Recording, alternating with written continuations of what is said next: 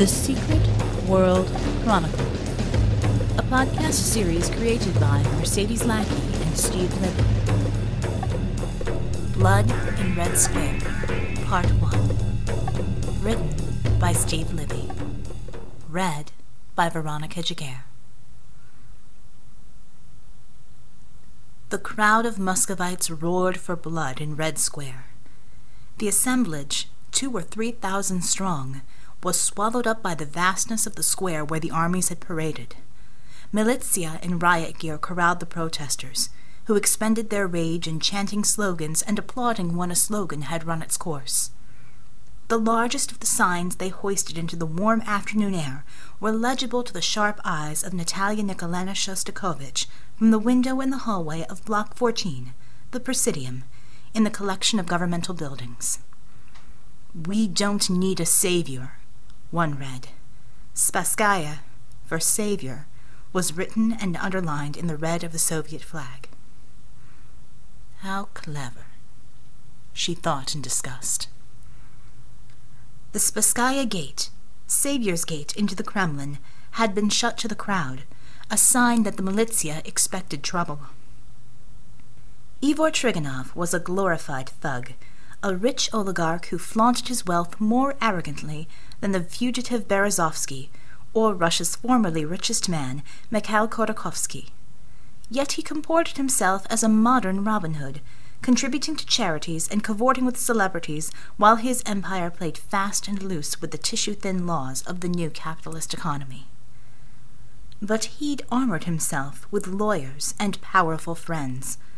When Natalia kicked down his door, literally, and something she secretly adored doing at least once a month, he only laughed at her, as though she were the evening's entertainment.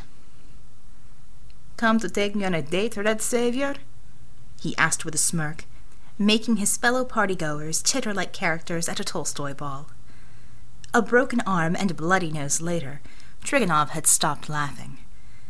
His eyes promised equally bloody revenge, in his own way. Now, the smoke of 2 packs' worth of her Proletarsky cigarettes wafted in the hallway, outside the council chamber, where Director Yevgeny Murov and the rest of the leadership of the FSO, the Federal Protection Service, grilled the militia detective who accompanied her on the bus. Lieutenant Sestimir Romanov had been her partner during her tumultuous stint in the militia. She didn't listen to his advice either. "You're like an American rock star," a deep voice said behind her. "Your fans await you." She didn't turn around. Supernaut had removed his immense helmet. He stood too close to her. The man was 7 feet tall without the bulky scarlet armor that made him into a giant walking flamethrower. Natalia was used to being taller than most men she met. With Supernaut, she was reminded of her childhood, and the bullies she'd plot her revenge on. Turning only enough to blow smoke at his face, she said, "Shut up, Vasily Georgievich." Leave your commissar alone." Molotok the hammer, nearly 2 feet shorter than the giant, craned his neck to meet the man's gaze. "Right now the last thing she needs is your insubordination." "Fine. Horosho. I'll just keep my mouth shut until a vacancy in CCCP leadership appears." He smirked at Molotok. "That mob is as ready to kick out the communists as I am." Red Savior waved off Molotok's angry retort. "Enough, Tovarich. If you ignore him, he wanders off to find somewhere else to boast." She ground out her cigarette on the tiled floor, inciting one of the caretakers hovering over the collection of heroes to dash in with a whisk broom. The man achieved a perfect balance of deference and admonition in his quick movements. As a final warning, he placed a ceramic ashtray on the table at Red Savior's elbow, then bowed and left. "They don't need a Red Savior," she mused, turning away from the window to survey her gathered troops. The CCCP, Super Sobrietiv Sovietsky Revoluzhnarov, or Super Brotherhood of Soviet Revolutionaries, had come out in force to support her during this hearing to determine her future as commissar. She'd only been on the job for 6 months, promoted over several heroes with decades more service. Her father, the original Red Savior, had led the team in the 1950s during the early stages of the Cold War. Common sentiment was that she was selected for show, a last-ditch effort to win back the affections of an increasingly anti-communist Russian public. The beautiful, charismatic daughter of the famous war hero would surely lead the CCCP back into the hearts and minds of the Russian people. Yet her tenure had been a litany of one public relations disaster after another. Breathless news stories of the lovely new commissar were supplanted by news bulletins of brutal raids on drug labs, accusations of backroom interrogations, and finally the arrest of the popular billionaire Trigonov, who was injured in the course of resisting arrest. Many hardliners lauded her heavy-handed methods. Many more politicians cried out for censure. Some questioned the need for a metahuman branch of the Federal Protective Service at all. Only the movie star glamour of the state-sponsored metahuman team had protected them from the communist loss of power during perestroika. Now, the most glamorous of them all had used up their goodwill. Their garish dress uniforms could not have looked more out of place in the elegant neoclassical corridors of the Presidium. Home. Supernaut resembled a red fire engine tipped on its end. Molotok, the hammer, contrasted him with a crisp black suit with red piping. Petrograd's armor had been styled after the MiG fighter plane, trapped inside it because of the clumsy machinations of the 1940s Soviet science. He sat like an awkward, isolated teen on a divan.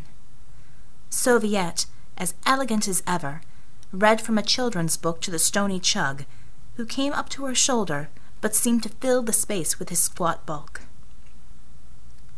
The old men of CCCP, Russian Winter, Siberian Tiger, Svetak, the original Torch, and Soviet Bear, muttered amongst themselves with their usual scowls. Further down the corridor, the husband and wife team of Ivor and Tigana Zemanov, armed with their prototype laser gauntlets, leaned against each other, apart from the other heroes, never comfortable in their uniforms. Legs crossed in a lotus position, Natalia's friend and mentor, Meng Daoye, People's Blade, seemed at ease in the alien environment.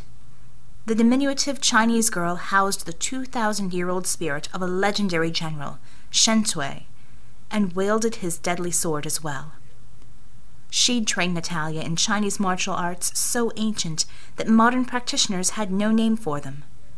The serene smile on her face diffused some of Natalia's anxiety. Gathered in a cluster were some of the newer faces in CCCP, heroes she had recruited herself. Firebird and the Saturnin martial artist Jerovit, named for a Slavic war god. Netopir, whose powered armor was the most advanced of what Natalia thought of as the Metal Men. Requiem, still in her teens, no older than Natalia's kid sister, and possessing of the mutant ability to shape sound into devastating blasts. Dynamo, blue-skinned, electric, and shy. My troops, Red Savior thought. My people. Have I lost their respect as well? They do not look me in the eye. As she gazed at the anxious members of CCCP, those furthest down the corridor sprang to attention, saluting an unseen arrival. An instantly recognizable, wide-shouldered figure appeared, silhouetted by the window as though reenacting a constructivist propaganda poster. His gray hair caught the afternoon light to outline his head in a halo. Boryets himself. Workers' champion, hero of the Russian people. He'd marched in the October Revolution, fought in the Great Patriotic War, counseled Lenin, enforced Stalin's directives, founded CCCP itself, and watched the birth and death of the Soviet Union. Bullets could not pierce his skin. His hands could rend steel. His legs could propel him miles at a leap. Workers' champion inclined his head at the salutes as he passed the heroes. He headed straight for Natalia. Lamplight revealed his expression to her. Grim lines, unwavering gaze, She lit another cigarette. "Natalia Nikolaevna," he said, discarding her honorific. "I have been summoned to appear before the FSO to deliver my opinion on your competency. Is this how you repay my advocacy?" Years receded as she braced against his withering glare. She was a child again, intimidated beyond words by Uncle Boryets, her father's comrade, the great hero workers' champion. Only once had he given her a kindly smile and a pat on the head. Since then, the words he spoke to her were barbed with judgment and disappointment. The cigarette in her mouth helped to anchor her to adulthood, although she'd smoked since she was 13. She straightened her back. "Did you read my report?" "Of course." He knew everything that concerned law enforcement in Russian and metahuman activity in particular. "You write with the impatience of a schoolgirl. Perhaps if you took more than 5 minutes to explain your evidence against Trigonov, the council wouldn't jump to assumptions." "They jump when Putin says jump," she said, glancing back to the protesters. "They jump." Anger clouded his already dour countenance. "When you rampaged through the countryside like a Cossack." Natalia winced. Her fearlessness dwindled in the face of this man, as always. "Comrade, Trigonov looted government funds for his own purposes. I followed the trail of bribes right to his front door. My contacts—" "Your contacts are not material witnesses. We are no longer Soviets, you foolish girl." She flushed. "But, sir, if I'd waited for—" He cut her off with a curt wave. "Save it for the director." He turned away to look out the window at the square full of angry Muscovites. Natalia tried to reorder her thoughts and stifle the panic welling up inside her. "Never in my years have I seen such a thing," Workers' Champion murmured, for her ears only. She threw down her half-finished cigarette, daring the attendant to sweep it up with a poisonous look. It smoldered on the tile, discarded, a liability. Her troops turned their attention away from her and her anger. Even Molotov became interested in the portrait of a Bolshevik functionary rather than face her. The double doors of the council chamber mocked her with the dissent they concealed. She wished they would open, to end the suspense. As if obeying her, the doors swung open. Lieutenant Sestimir Romanov ducked his head unconsciously as he loped out of the chamber, followed by several of the council. His lanky form slumped in defeat. "Sestimir," she said. "You told them about our investigation, didn't you?" He shook his head, avoiding her eyes. "I'm sorry," he murmured, pushing past her. "Sorry for what?" she said to his retreating back. "Sorry for telling us the truth." A voice dripping with assurance said at her side. Arkady Levich Korovin, Undersecretary of Intelligence for FSO, favored Red Savior with a patronizing smile. He leaned in close to her as if at a party. "Your friend tried to paint as pretty a picture as he could of your antics, but facts are facts." "Trigonov is a criminal," she said. "That is a fact." "Perhaps, but facts can interfere with the truth." Korovin was a few inches shorter than Natalia, but he spoke with a confidence won from years of bureaucratic battles. "We're taking a brief recess. May I have a word with you?" Without waiting for a response, he lightly took her by the arm and guided her to a foyer away from the gathered heroes. A smaller window afforded her yet another view of the protest in support of Trigonov. "I have little stomach for this nonsense, Arkady Levich. I am a soldier, not a politician. How many speeches must I tolerate?" Korovin sighed, still holding her arm. "How did we become so antagonistic towards each other? We both serve the FSO, Natalia Nikolaevna. Our duties are clear-cut." "Your duty is to boss around a staff of train conductors to evacuate Kremlin officials," she said with scorn. The original function of the FSO was beneath her and her team. CCCP shouldn't even be under your purview. We shouldn't argue, my friend. He paused, daring her to question the familiarity. You and I both know Trigonov belongs in prison. Ah! Red Savior grinned at him. Finally, someone sees reason. The Council shares the same sentiment. But this is not 1980. We are no longer a totalitarian state. Trigonov is a powerful and very popular figure in Russia right now. We must tread very carefully with the likes of him. You can smooth out the ruffled feathers, Arkady Levitch. Talk to Molotov. He has many friends in GRU. I will, of course, do my best. But how will we save you? I need no saving. I am doing my job. She pursed her lips. The council will lecture me about due process and let me go. Not this time. Korovin moved closer. You've stepped on too many toes. Trigonov has allies throughout the government, and they're all screaming for blood. The council may sacrifice you to save CCCP. Red Savior blinked. You're joking. I wish I was. It upsets me deeply. Korovin's hand fell on hers. Natalia, I agree with you. You're in the right. But what you need is a champion to fight this battle for you. His breath touched her cheek. A knight in shining armor to save the Savior. I want to be your friend. Natalia put a hand on his shoulder. What kind of a friend? One who protects his woman, Korovin said, his voice low. One who can fight for her with all his heart.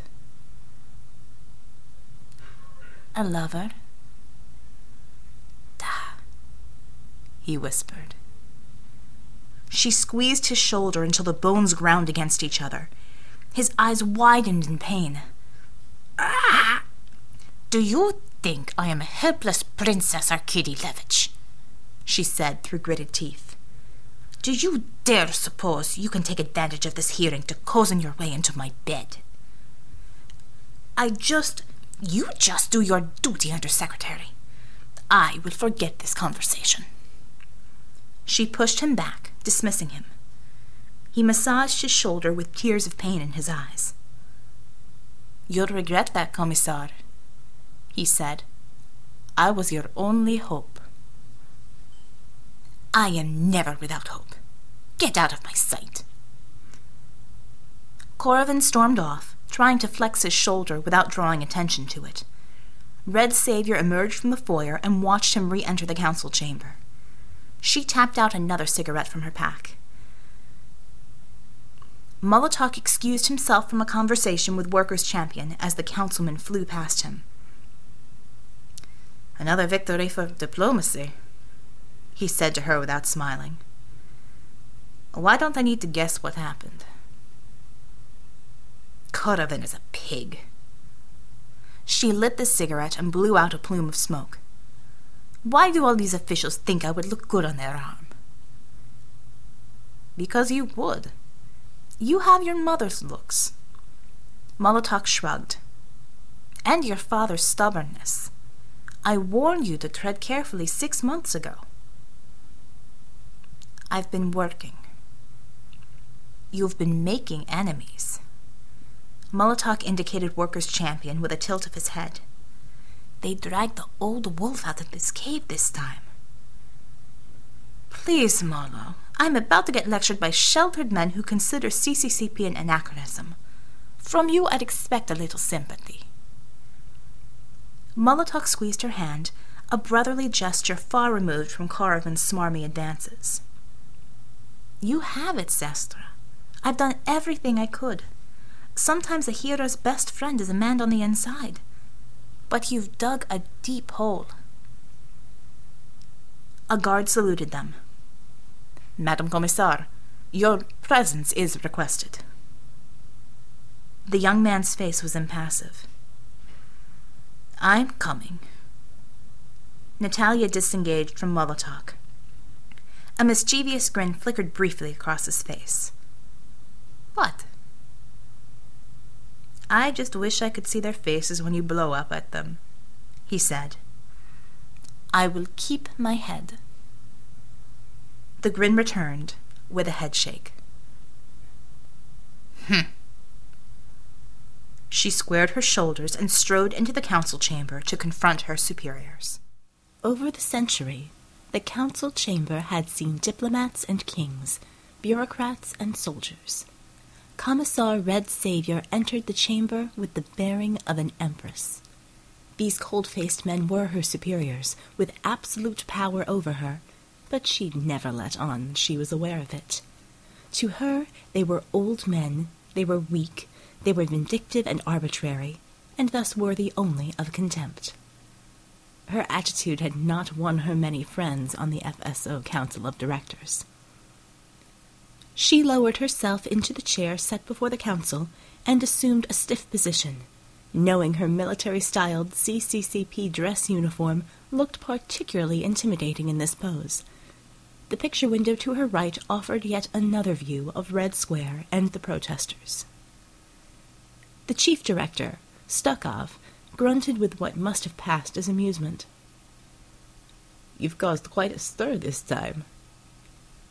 He waited for her to respond. She didn't. "Do you believe you have something to prove with your shenanigans?" "Da." She paused for effect.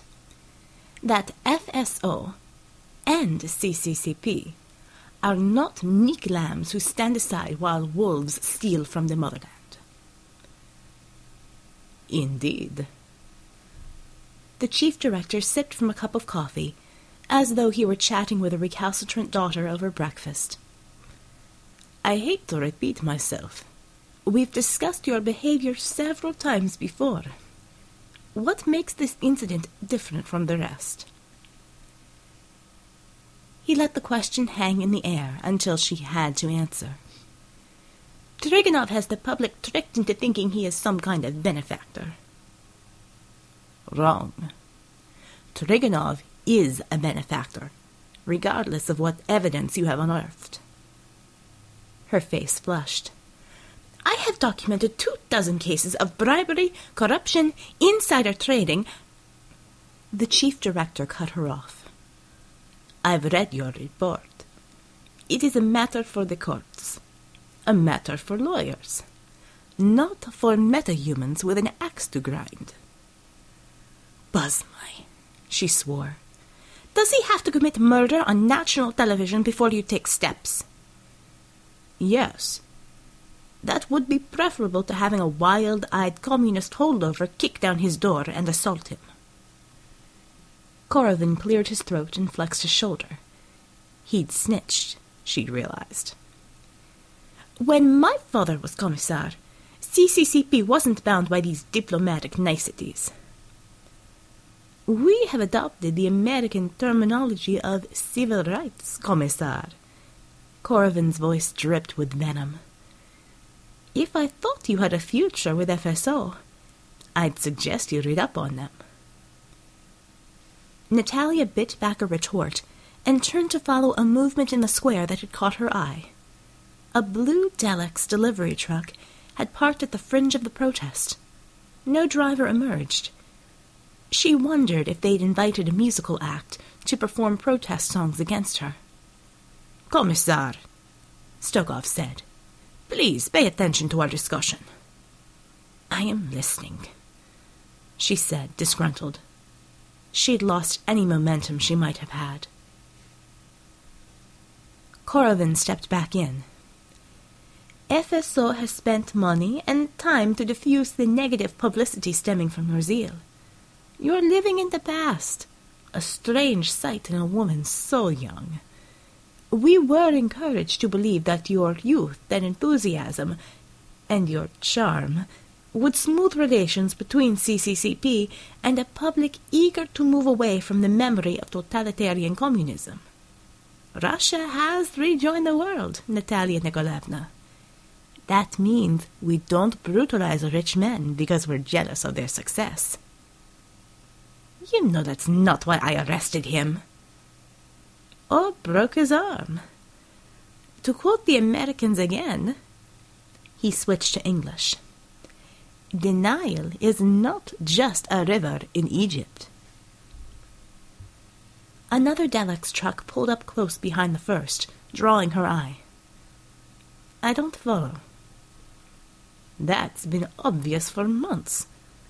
Korovin shook his head and glanced at the chief director, as if handing her back to him. It is a pun, the chief director told her, as if she were a child. A silly one. Regardless, the council has discussed a reorganization of CCCP. You can't do that, she said. Boreas, a workers' champion, is here. He'd never agree to it. He founded CCCP before you were even born. It is our responsibility now, and for your information, we have already discussed the matter with him. He has agreed to come out of retirement to lead... Commissar, I must insist that you pay attention to the proceedings. Natalia had been staring at the third Delex truck, parking on the heels of the second. The space between the trucks wasn't enough to squeeze a body through. The crowd hadn't reacted to them, but a knot grew in her stomach. Da, she said, eyes glued to the picture window. You're being demoted, Natalia Nikolaevna, the chief director said in a soft voice. The council has no wish to humiliate you or to dishonor your contributions. You'll be given the rank of associate commissar, under workers' champion's direction. Associate, da, she agreed. A fourth, fifth, and sixth truck were completing a semicircle around the protest. They couldn't possibly unload their cargo while parked so close together. The only time she'd seen so many Delex trucks at once was when she'd driven past their depot early in the morning as the fleet departed for its rounds.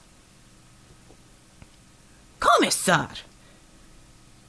The chief director pounded his coffee cup on the table, splashing coffee. An attendant hurried to clean up the mess. I will not be ignored.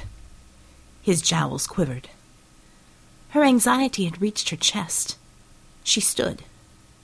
Something is wrong, she said. Natalia, sit down, Korovin said. Shut up, Svenja, she said, moving towards the window as if in a dream. Time slowed as her instincts screamed that tragedy was seconds away. The chief director shouted again, the council muttered amongst themselves, and she reached a hand to the window pane. As she touched the cold glass, the metal sides of the trucks shredded. Metal figures burst out of the trucks, dozens, hundreds, as if packed in the trailers like sardines. Their chrome armor reflected the sunlight in hyper-real starbursts. Guns the size of bazookas pointed at the crowd. The figures towered over the protesters at nearly 3 meters. She hissed at the scene, spinning on her heels. Behind her, Korovin was the first to process what she'd seen. Terrorists! He shouted. Natalia sprinted for the door. The chief director called her name. Where are you going? This building is full of officials who need to be evacuated. Do it yourself, she said, pushing a guard out of the way. Guard your trains, old man. In the hallway, members of the CCCP had gathered at the window. The cry had gone up. Red Savior didn't stop running. Fall in, she shouted. The heroes fell into step behind her.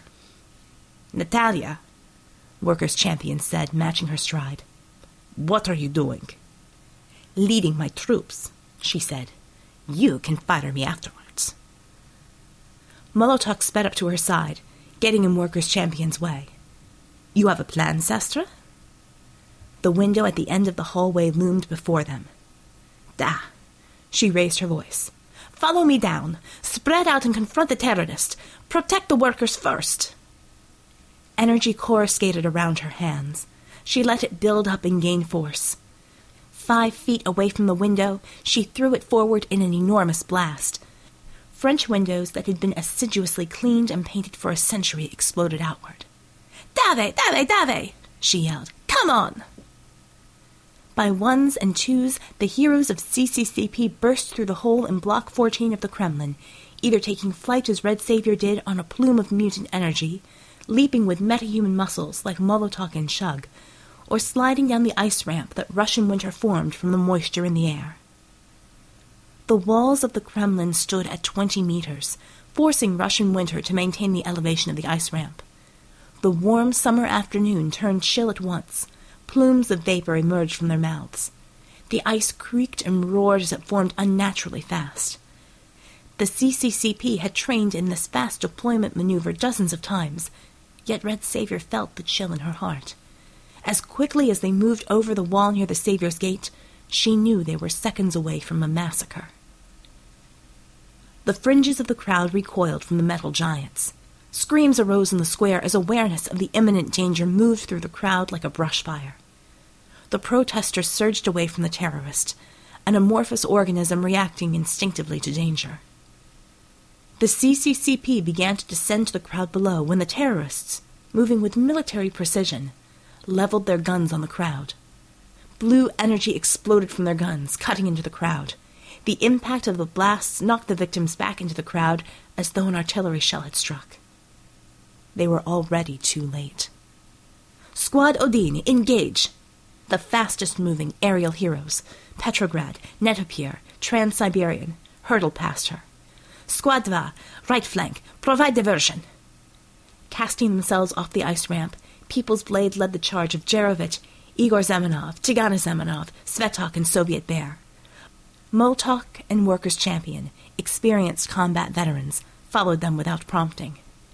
The rest of you, crowd control. She gathered her energy at her feet to follow Squad Odin into battle. I am no mere militia. Supernaut used the hydraulics of his bulky armor to leap from the ice ramp, over the crowd, landing in their midst. Flame gathered around his gauntlets. She cursed him. He'd never accepted her authority. Beneath her, Chug had paused on the ice ramp, clenching and unclenching his fists. Tears fell from his eyes. Chug not understand, he rumbled. Why are silver men mad at shouting peoples? They are bad men, Chug, she said. Go make them mad at you instead. Chug unleashed a primal roar, his whole body shaking, sending mineral-laden tears to freeze in a misty halo around his head. His legs tensed, and he leapt from the ice ramp into the nearest line of terrorists. The militia themselves had recovered first from the shock of the attack. Those nearest the attack opened fire on the armored terrorists with pistols. The bullets ricocheted off the chrome armor plating and whined piteously with spent energy as they littered the ground. The terrorists directed their fire at the militia, cutting them down without effort. The sound of the energy beams was almost animal in its cruelty. The police collapsed with shattered bones and torn skin. Petrograd and Netopir had reached the front lines. Their own armored forms were dwarfed by the giants surrounding the square. Neither hero's armor was built for hand-to-hand combat, yet they'd understood Red Savior's orders perfectly. Draw fire away from the civilians. Petrograd unleashed his arm cannons in a wide spray. Something had jammed their microcom units, so she only heard his howl of rage as a word she'd heard her father utter with venom during his war stories. Fascista! She swooped in towards the line of terrorists and saw an emblem that awakened horror in the Russian collective memory. Images of tanks, barbed wire, devastated cities, and mounds of frozen dead flashed through her mind. A black swastika in a white circle on a flag of blood red. Govno, she cursed. They're Nazis, real Nazis. Red Savior accelerated towards her target, letting her mutant energy crescendo in her body until she felt as though she'd burst. By channeling the flow of the energy, People's Blade insisted it was her ki that controlled it. She could release it in devastating bursts of force. The Nazi trooper's helmeted head turned up to watch her approach. Metal joints groaned as he elevated his gun to fire upon her. 2 seconds, she gauged. for him to lock onto me. She twisted her body in anticipation of the blast. It came a second earlier than she expected. The beam blazed across her back, missing by an inch but burning her nerves regardless. She focused her rage at the sudden agony towards the trooper. Her fist glowed with energy. One hit should shatter his helmet. She'd knocked over a car with a well-placed, energy-augmented punch. The trooper was an easy target, slow and lumbering. She braked just enough to add her velocity to her punch and swung her fist at his head. The release of her energy would coincide with impact. Energy exploded in a shower of sparks. The Nazi's helmet rang like a bell. He swayed for a moment, then hefted a gauntlet the size of her head to retaliate. "Что?" Red Savior couldn't believe it. The armor had absorbed the punch as if it were a sandbag. She darted away from the trooper's clumsy swing and hit him with both fists on the top of the head. Again, no effect. The unnatural hum around the trooper intensified. Remembering her Sistema training, she let loose with a series of blows to his head and torso, expending quantities of energy that should have leveled a house. Behind him, the rest of his squad adjusted their aim to pick her off while he withstood her barrage. The more she hit him, the better a target she became. She knew she had to move before they opened fire. "Kommissar!" The muffled shout was Netapier's. The walking tank planted himself next to her and blasted at the troopers with his own energy cannon, which glanced off their armor as harmlessly as her blows. They switched targets to the large, slow-moving armored Russian. A volley of beams lashed out at him, tearing his armor off in chunks, crushing the man inside. "Niet!" she howled as the body of the man once known as the Netapier crumpled to the ground like a bag of bones. The moment of distraction was all her opponent needed to connect. His metal fist caught her in the ribs and hurled her back into the panicking crowd. Stars erupted before her eyes. She spit blood and scrambled to her feet. 3 militia fired hopelessly at the Nazis. A captain helped steady her. "Kommissar, we can't hurt them." "Then stop trying." She pointed at the walls of the Kremlin. A strange sight caught her eye. One of the ceremonial guards at the Saviour's Gate, dressed in a colorful medieval uniform, was trying to attract the protesters' attention by swinging his dulled halberd in the air and shouting. Over the tumult, no one paid attention. "Saviour's Gate," she told the militia captain. The wide gate had been blocked off by iron bars and a turnstile for the tourists. The legend of the gate was that it had protected Moscow from invasion. "Get them through the gate, now!" The captain nodded and shouted orders to his men. They turned their backs on the Nazi soldiers to herd the crowd towards the gate. One trait that made Red Savior a fierce leader on the field was her ability to assess a situation at a glance.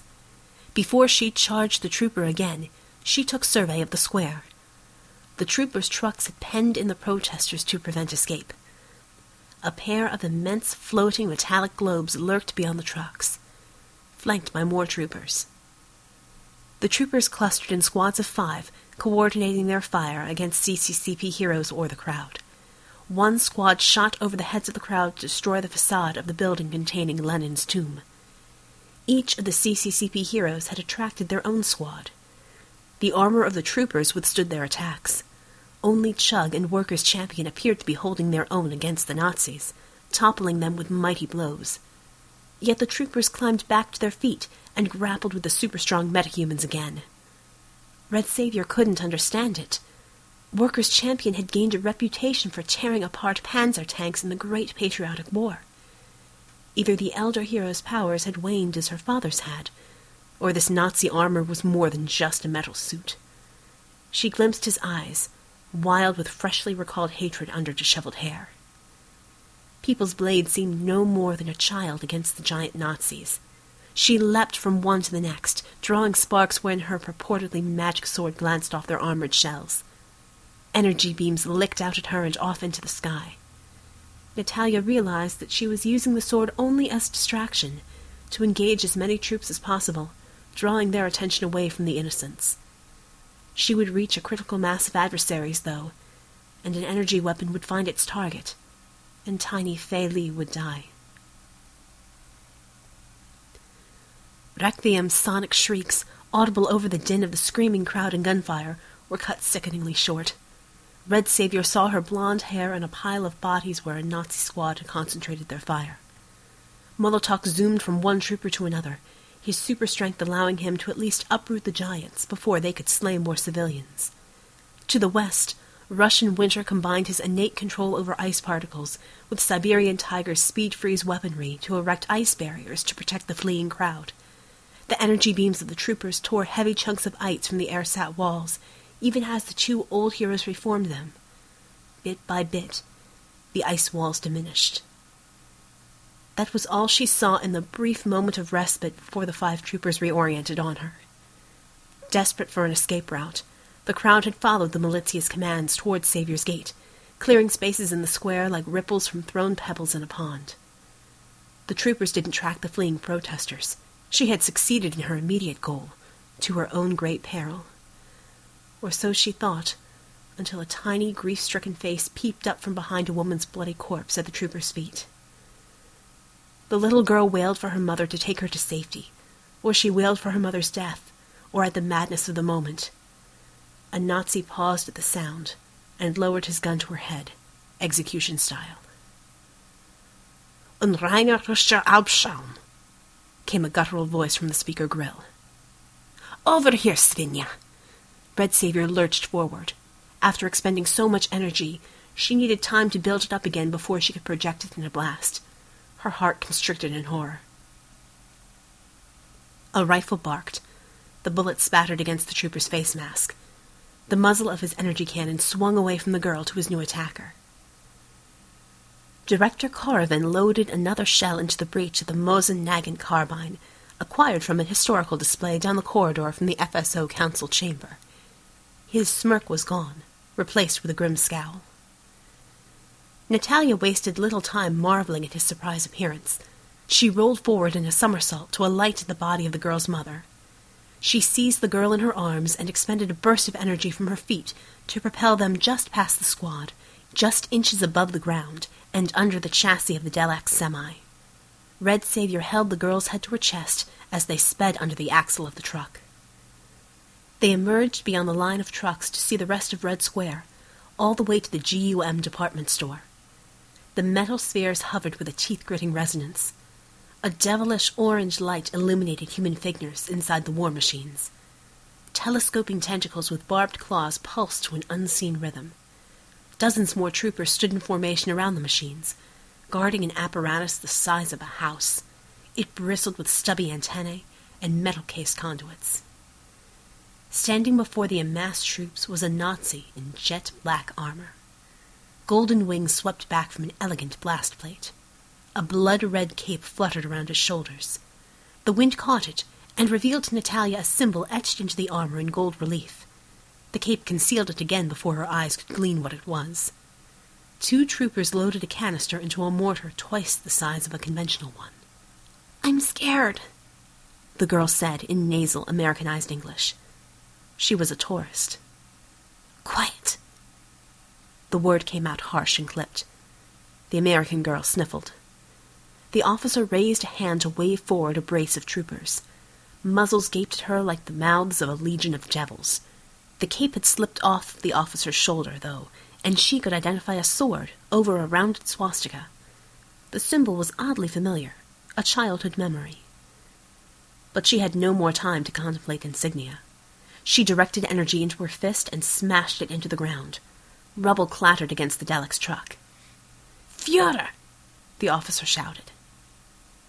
Red Savior rolled herself and the girl into the hole she'd created as bolts of energy slammed into the asphalt where they'd crouched. She pressed the girl into the ground, absorbing the debris thrown by the explosions with her own back. It was like taking a shotgun blast at close range. Hundreds of bruises blackened her skin. The pain brought tears to her eyes. Smoke engulfed them. Natalia lifted the girl out of their makeshift trench and dragged her back under the truck as quickly as she could, bumping the girl's head against the underside of the chassis. "Careful," she hissed, partly to herself. The carnage hadn't waited on them. Energy weapons had eaten away at the fringes of the crowd, creating a wall of bodies 5 or 6 deep. Natalia looked for CCCP where the Nazis had clustered. Her strategy had worked too well. The troopers had closed in on individual heroes. Jarovit fought on with a broken arm, kicking and dodging metal fists. His mask had been torn off, and his face was awash with blood. The shy dynamo roared over the cacophony of his lightning bolts, stunning the troopers only long enough to avoid death. "It's raining," the girl in her arms said. Red Savior looked up. The mortar they'd spotted had fired, its report unheard in the chaos. A wicked yellow cloud formed over the crowd massing at Savior's gate, stinking of rotten garlic. The wind died just as the plume began to descend onto the square. She'd worked in the militia before, had studied terrorist weapons, but had only read about the smell of nerve gas. Yet she knew at once what it was. Their efforts to protect the civilians had only delayed their deaths. "Close your eyes, little one," she said. The girl covered her face with her hands. The square grew silent all at once as the troopers waited for the gas to descend, unafraid of inhalation in their sealed suits. The exhausted CCCP heroes stared at the cloud in helplessness. Upturned faces of protesters watched death fall upon them. Hundreds had died in minutes under the cruel talons of the energy beams. Now the rest would join them, along with virtually every hero in CCCP, but for those in protective armor, or those who could fly above the cloud. She gasped with inspiration. She looked frantically for Petrograd. His perpetually aloft silver form had come to a halt above a squad of troopers. "Petrograd!" Her voice seemed tiny in the silent square. "Petro!" He turned his dented helmet head towards her. No one had ever seen his face. "Mach 1!" she called to him, pointing to the cloud. "Now!" Petrograd's armor had been optimized for supersonic flight, but he needed to build up momentum to achieve those speeds. He hesitated. They both knew the limits of his rocket pack. Then, with a crisp salute, he launched into the sky on a plume of exhaust. His rocket pack shook with the consumption of all his fast-burning fuel. He banked hard over the Kremlin, trailing white smoke. Flames spat from his rocket pack. His form shrank to a speck, then grew in size as he strafed the cloud of nerve gas, angling upwards.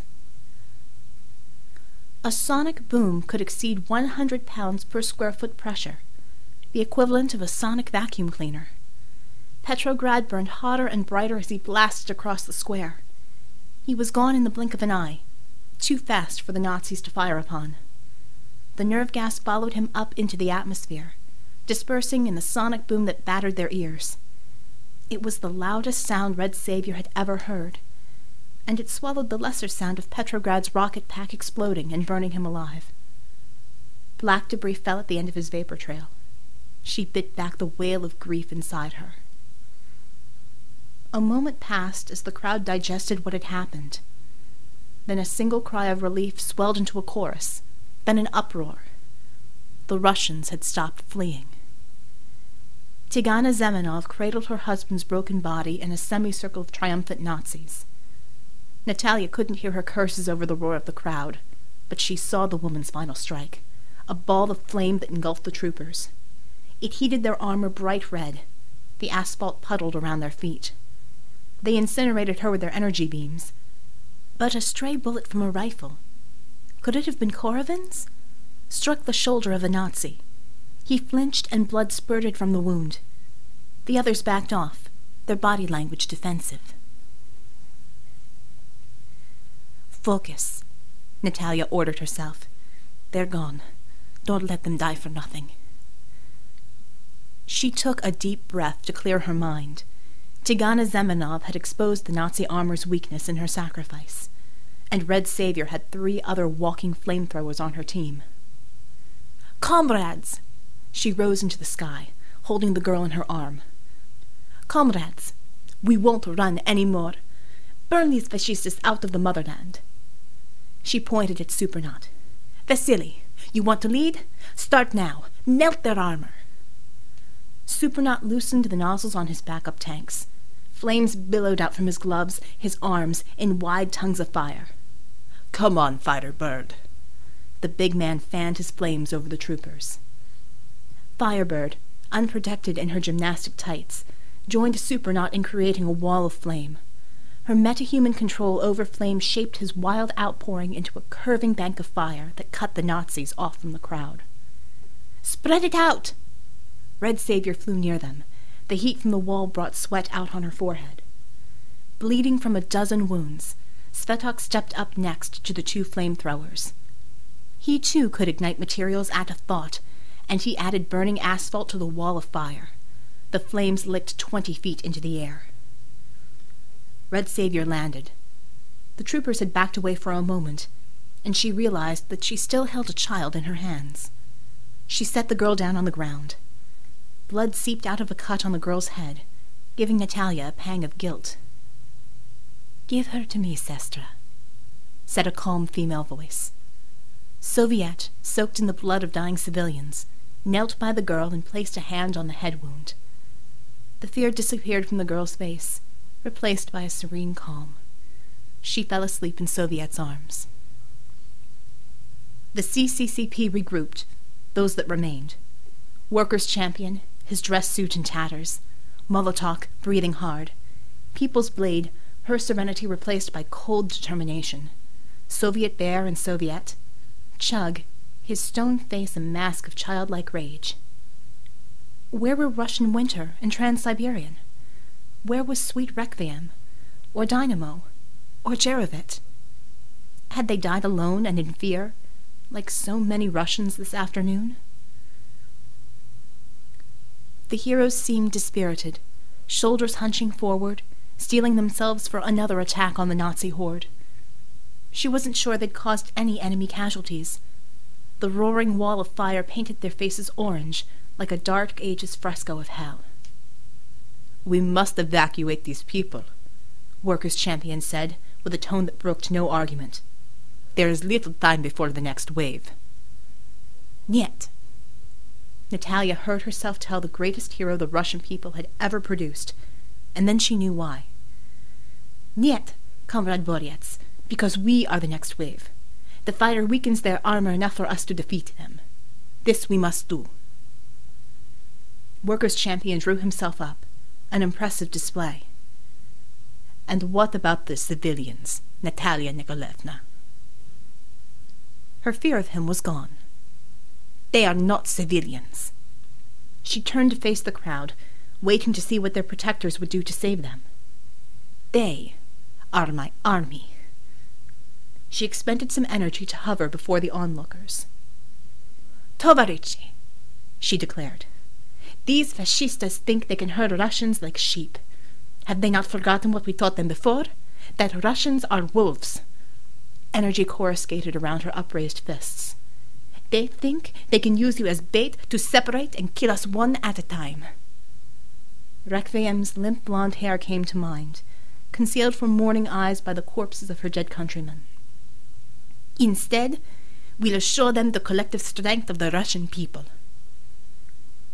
Director Korovin, bleeding from the forehead, stepped forward with the antique rifle. "Tell us what to do, Commissar." Natalia showed them her teeth in a feral grin. "Find a weapon. We're going to mix our spilled blood with some of theirs." "For Mother Russia!" Someone in the crowd cried out. The words spread through the crowd as fists pumped the air, many holding pieces of rubble or metal pipes. Protest signs with her name had been reduced to clubs. Outrage and anger had replaced the panic in their eyes. "This is madness!" Workers' Champion shouted at her from below. "You're leading them to their deaths." She surveyed the crowd of pale Russian faces, intermixed with tourists of all nationalities, Middle Eastern, African, even archetypal Asian tourists with their cameras held aloft like weapons. The face of international brotherhood, she thought, but only when we come under attack does it show. Red Savior rewarded Workers' Champion's glare with a smile tinged with madness. She took up the chant with the crowd. "For Mother Russia!" Then she flew close to the trio of flame-throwing heroes. "Push that wall out through their ranks. Give them a taste of the flames of revolution." "Ha!" Supernaut wagged his helmeted head in exaggerated bravado. "You heard our commissar, comrades. Follow me." He dashed into the wall of fire. Svetok and Firebird raised their arms to encompass the wall, and with an enormous influx of air the wall blew forward, as if fanned by winds they couldn't feel. Nazi troopers cringed as the flames heated their armor to a crimson glow. "Forward the proletariat!" Red Savior bellowed. She let loose a blast of energy at the first trooper revealed. The energy exploded in a splash around him. Armor shards flinched off the Nazis. The crowd roared and surged forward. They hurled rocks, fired recovered police firearms, and screamed for blood. The CCCP heroes dashed ahead of them, combining their attacks on troopers. The flame and the charge took the Nazis by surprise. A pitiful handful of energy bolts shot out, missing heroes and civilians wildly. No stranger to mass warfare, People's Blade propelled herself through the air, her ancient blade, Jade Emperor's Whisper, held behind her in both hands. Using her momentum, she swung in a vicious arc at the head of a red-hot Nazi trooper. The blade sliced through overheated metal, flesh and bone. His head toppled to the ground and bounced with a hollow sound. A momentary silence fell over the crowd. People's Blade regained her footing and prepared to launch herself at another foe. "They bleed like any man," she cried in accented Russian. The troopers' hesitation ended. They were vulnerable at last. The next volley of energy bolts found their marks, and dozens of protesters screamed in pain as their bones and flesh broke. The bolts cut a swath through the crowd, yet they stepped over their fallen neighbors, stopping only to pick up more rocks. Red Savior's army of the people advanced on their enemies.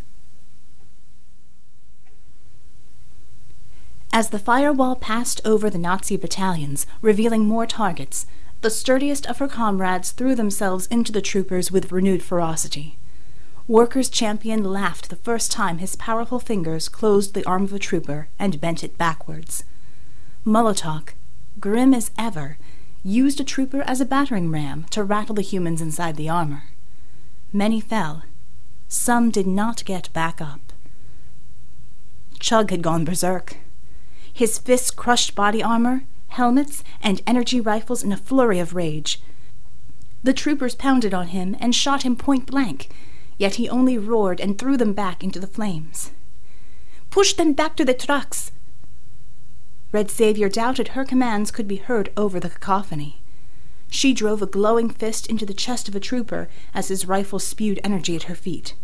He collapsed, gasping for air, and she let the concussive force of the rifle's blast add to her own airborne propulsion. From her vantage point, she saw Supernaut, Svetok, and Firebird grimly advancing, sweat pouring down their exposed skin. Supernaut stood partly in the flames, as if he were a demon in hell. The fiery trio paid no heed to their surroundings, so focused they were on maintaining the wall of fire's onerous crawl. They counted on their comrades to watch their back, and yet the CCCP were deep in the thick of melee combat with the troopers. Only Red Savior saw the squad of a half-dozen troopers charge from the flames at the right flank of her flamethrowers. She took off towards them, throwing a ball of energy to divert their attention. It burst in their path, staggering two who bore the brunt for their comrades. The other four trained their weapons on her friends and cut loose. The beams tore into Svetok and Firebird with lethal precision. Firebird, whom Red Savior had lectured endlessly about wearing better protective covering, despite the weight, crashed into the ground at a sickening angle. Svetok did not fall, yet the beams had gouged a hole the size of a soccer ball in his torso. Flames licked out of his horrendous wound. A look of confusion came over his face as his bodily functions shut down. Strangely, the trooper's beams had missed the giant Supernaut. He looked around wildly as 2/3 of the flame wall disappeared. "Vasily!" she shouted, her voice hoarse with sobbing. "We need more fire!"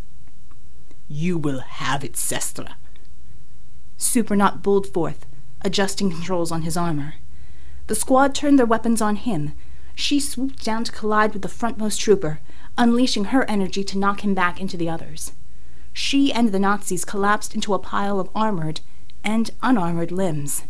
The heated armor seared her skin through her bloody uniform.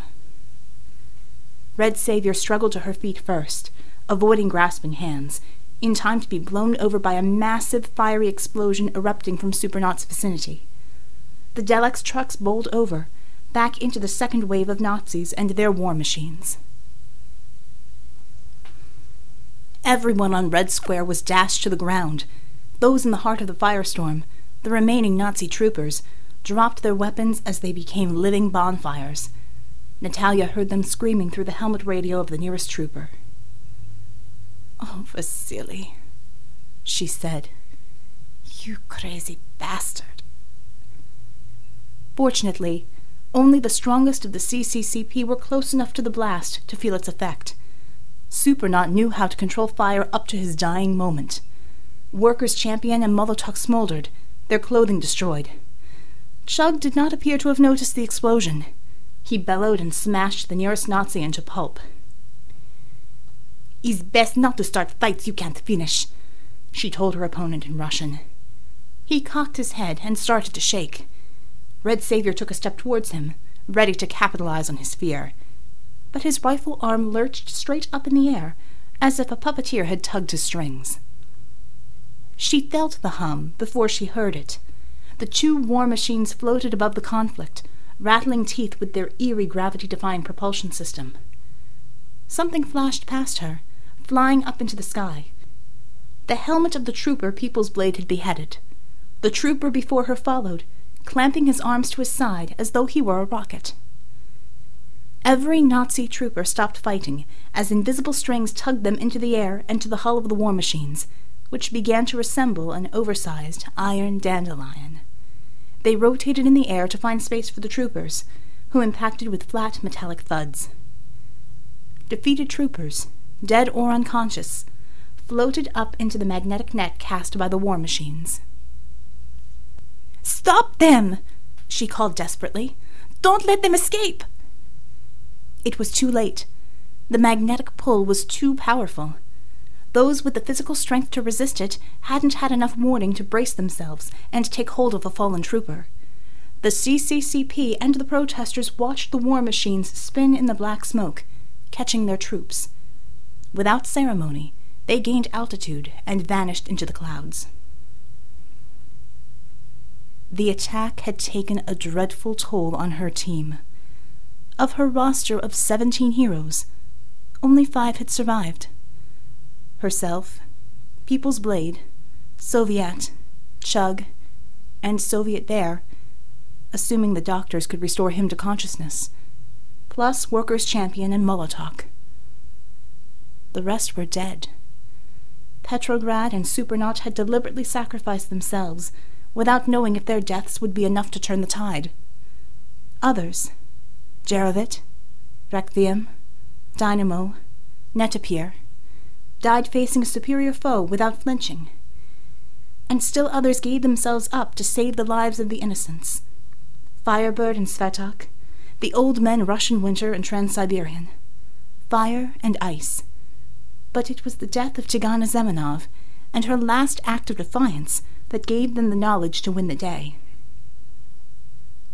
If they really had won the day. The militia and army had arrived to clean up the aftermath. Ambulances jostled for position, hospital helicopters hovered overhead, and paramedics shouted orders. Red Savior stood apart from her comrades, sipping a cup of coffee, refusing medical attention from passing paramedics. Body bags lined the square. Each was a needle in her heart. She'd screamed herself hoarse in the fighting, and now she wanted to be silent. If she spoke, despair would pour out like a thunderstorm and wash over her. Reporters led camera crews around the periphery of the square. They strained against the police cordon tape to capture glimpses of the carnage. The reporters pressed their earpieces to their heads and shouted questions to anyone within hearing range. People's Blade stepped over the plastic body bags with an almost surreal air of calm. The spirit who'd shared her body had led armies for the Zhao dynasty. This slaughter rated low on the scale of atrocities Shen Zhui had seen, or instigated himself. "Natalia," she said in her patronizing instructor voice, "you haven't the luxury of shock right now. Please, center yourself. I am fine. I'm alive." Fei Li touched her hand. "Your qi is polluted with rage and despair. Calm yourself using the breathing techniques I taught you." Red Savior glared at her. "I forgot them. Vodka works better anyway." "Then secure some. You will need to be a leader again, very soon." She bowed and retreated. Setting down her tea, she tapped at her lapel comm unit. The white noise of an open line greeted her. The radio was no longer jammed. "Meet me by Saviour's Gate," she murmured into it. The gate had taken several direct hits, demolishing the iron grill and parts of the stone facade. Natalia reflected that the damage actually helped evacuate people faster, preventing a stampede and bottleneck. The ceremonial guard's halberd lay on the ground. She wondered if he survived the attack. Her people gathered, pale-faced and silent. Only People's Blade retained her serene countenance. "Any word on casualties?" She let the question hang. 300 and counting, Workers' Champion said. He wore a borrowed militia jacket over his demolished suit. Indications are this was an isolated incident. "I doubt that," People's Blade said. "The Nazis utilized military force and discipline in their deployment. That implies they were part of a larger force, which in turn implies that their masters have a purpose served by a larger force." She answered Workers' Champion's scowl with a small smile. "I recommend we issue warnings to the United Nations." "One moment," Red Savior said. She adjusted her comm unit to tune into Interpol's bulletin system. A reedy voice spoke over the tiny speaker. "Strikes in Prague, Atlanta, Las Vegas, Hong Kong, Jerusalem, Tehran, Sydney." She shut it off, her mouth a grim line. "Invasion," she said. "They've been biding their time ever since we beat them back in the Great Patriotic War," Workers' Champion said. 60 years of plotting to take over the world. "Perhaps not," People's Blade said. "What we fought today was nothing more than a small expeditionary force. Regardless of their individual power, the troop allotment was too small to occupy any territory." "They killed most of CCCP," Rage colored his voice. "That may have been the goal." The Chinese woman turned to Red Savior. "The gentle wind through the grasslands." "Spares your poetry," Workers' Champion said. "It's a military maneuver from her time," Red Savior said, moving her hands as though they were a gust of wind. "Attack fast, without entrenching. Retreat quickly when you've done your damage." Molotov's eyebrows rose. "Blitzkrieg." Workers' Champion scowled more. "Perhaps she's correct." "She often is." Molotov pursed his lips. "But Blitzkrieg was often followed by an occupying force." "Unless Germany has been hiding an army of giants in basements, that seems unlikely." Red Savior fished out her cigarettes. They had been crushed in the course of the battle, with no smokable survivors. She threw the pack to the ground. I hate mysteries. So, what now, Commissar? Soviet's smooth contralto broke the silence. Don't ask me. The council was about to fire me. Workers' champion grunted. We'll see about that. Without ceremony, he turned and walked off. An ambulance backed into sight. Rescue workers knelt by a girl, the American who Natalia had rescued. Her head was swathed in bandages. The burly paramedic hefted her into the back of the ambulance. As Red Savior watched, the girl looked up from her stupor and met her gaze. Natalia touched her head. The little girl, after a pause, did the same. The paramedic fussed her hand away from the wound and loaded her onto a gurney out of view. As the reporters shouted, mourners wailed, the militia counted the dead, and paramedics dressed wounds, she explored the exhausted faces of her comrades, thinking,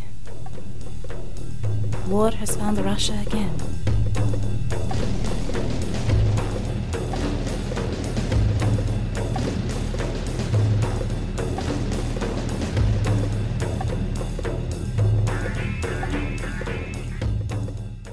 The wait is over. The first book of Steve Libbey's Aquapura trilogy is available now from Subatomic Books. Meet Crixasoran, a plumber on an epic odyssey of redemption through an ancient world. Want to try before you buy? Listen to the free audiobook or download the free ebook, or subscribe to a chapter a day through your email. Log on to www.aquapuratrilogy.com for more information. Echo is hiring. Log on to www.echometahumans.com and join the Echo Mock Street team. Your mission? Spread the word about the Secret World Chronicle.